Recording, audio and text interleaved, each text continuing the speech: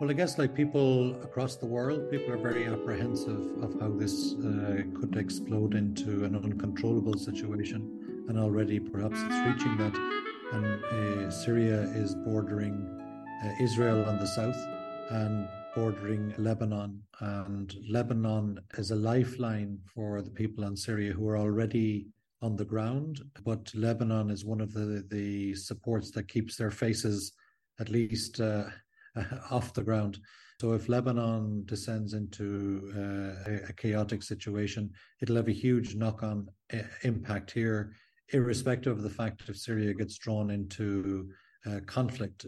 Just the economic support and the lifeline that Lebanon is for the crippled economy here. If that gets compromised, it'll be a disaster. Yeah, because there are many Syrian refugees already in Lebanon, and Lebanon itself is creaking. The last thing it needs is a war on its borders, yet there are reports of fighting there. Yes, there are reports of that in southern Lebanon.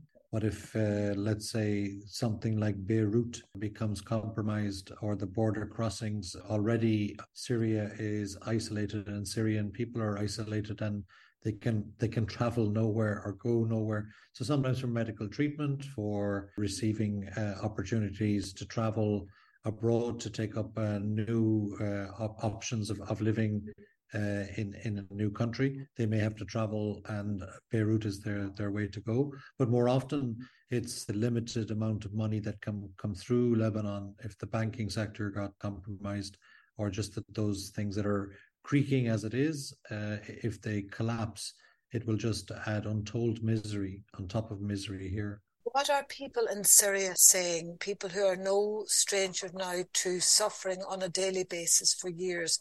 What are they saying on the ground? I guess people are cautious about what they say, but I think there's outrage at the treatment of civilians, and they themselves, having experienced it so much, having been caught in the midst of one of the horrific conflicts in recent decades here in their own land.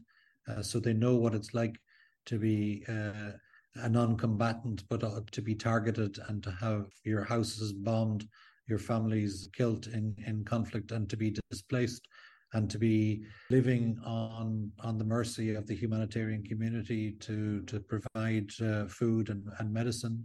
So they know this situation too well, and I think their hearts go out to the people who are suffering. I think also I've had conversations. People are also feeling empathy for the victims of the attack in Israel on the 7th. So most people I come across here are decent human beings. They see the suffering on both sides, but I think they also sense some of the hypocrisy, maybe of the West in terms of the way that it can bend its outrage and bend its ability to move humanitarian aid and resources to suffering people when it suits. Yeah, because the reports coming in are that there are thousands of trucks lined up waiting to get into Gaza, but they can't get through. It's only a trickle. That Médecins Sans Frontières are saying that.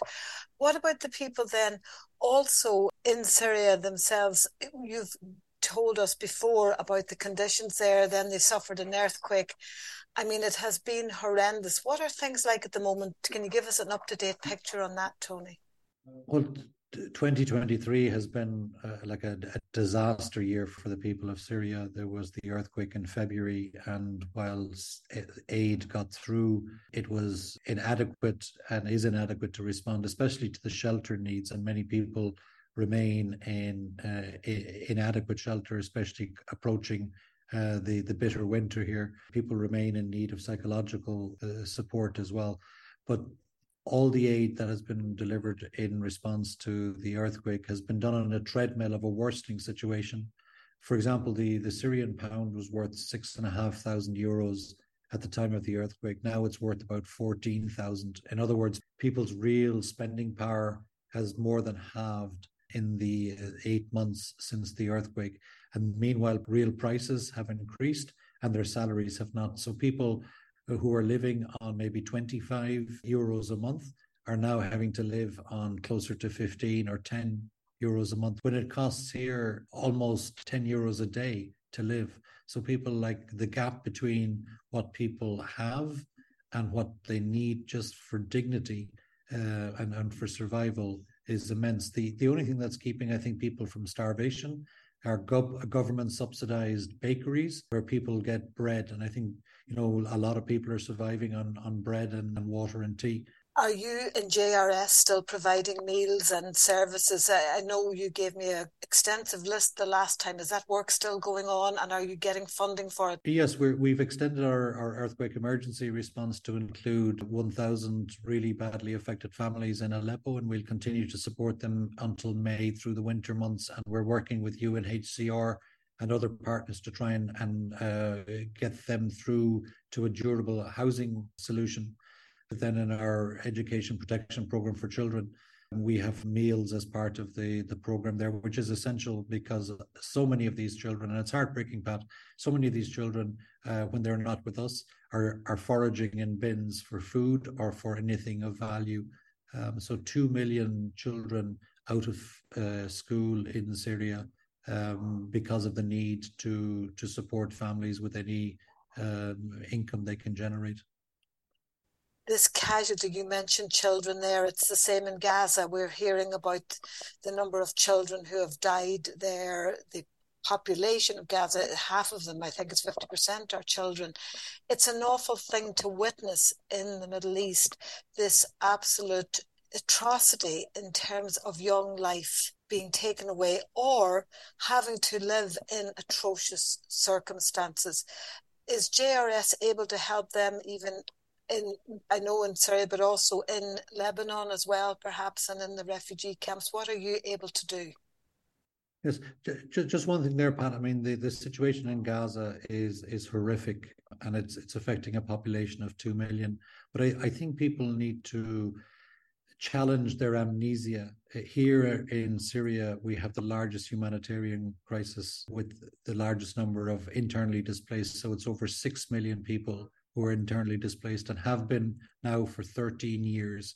And it takes a media surge for people to remember. So what has been happening in Syria is as outrageous as Gaza. Not that it's hard to be kind of bidding or competing, but the region here, and it's also in Iraq and in Lebanon, ordinary men, women, and children are living the most appalling misery because of conflict and economic collapse and COVID and the earthquakes. So, of course, JRS is doing what it can. I think we're accompanying people and standing with them and giving some very basic support and trying to keep hope alive. Humanitarian help, while needed, is never the ongoing solution. It's a dip in the ocean. So we need longer term solutions to these situations in a very broken world. Yeah, it almost at some level seems insurmountable that when an atrocity happens, it's like the media wake up, politicians wake up, and war becomes the response. And yet, for so long, people are crying out, particularly the oppressed in those countries you've mentioned, are calling out for the world, for their own leaders, and for the powers that can control them to negotiate the peace.